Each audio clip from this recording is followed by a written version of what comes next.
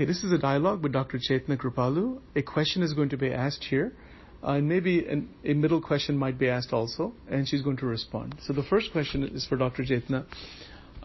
When you think about meditation, there is a great deal to learn in meditation.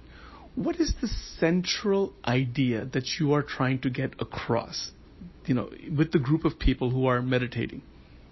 So, about meditation? Yes, okay. Yes, the central idea. The idea is really how, and to give them an idea about what actually makes people anxious, what makes them all riled up and frustrated, and what makes them react where they later on feel like I shouldn't have reacted this way. And so it's all based on the thought pattern one has through the day. And the mind is basically exhausted having these 68,000 or whatever, 67,000 thoughts a day. And so the idea is, how do you calm your mind? How do you give mind a break so that you can get refreshed, just like you do with the body? You sleep at night, but again, if you have been thinking whatever pattern you had non-stop, you're not even getting a rest really of the mind. You're still awake at night. I mean, it's a different level, but still, it's not resting. So, and in the bargain, I mean, in the whole scheme of things, people don't end up even sleeping well because of this, whatever's happened with this thought pattern, one after the other, kind of entangled so much in it.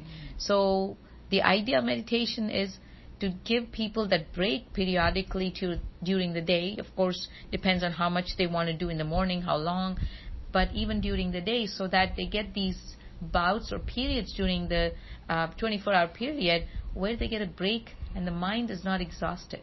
If you look in a day, for example, from morning till night, at the end of the day, what makes you feel like you're depleted?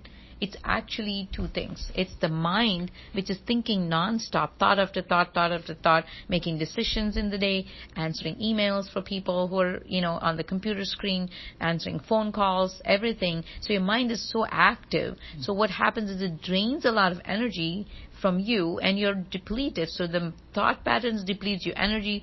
By the end of it, it's not the physical exhaustion, it's more like mental and energy exhaustion. So what happens with meditation, when you give the mind a break, the energy is conserved. So we're trying to do that so that at the end of the day, you still have all the energy left to actually, function better.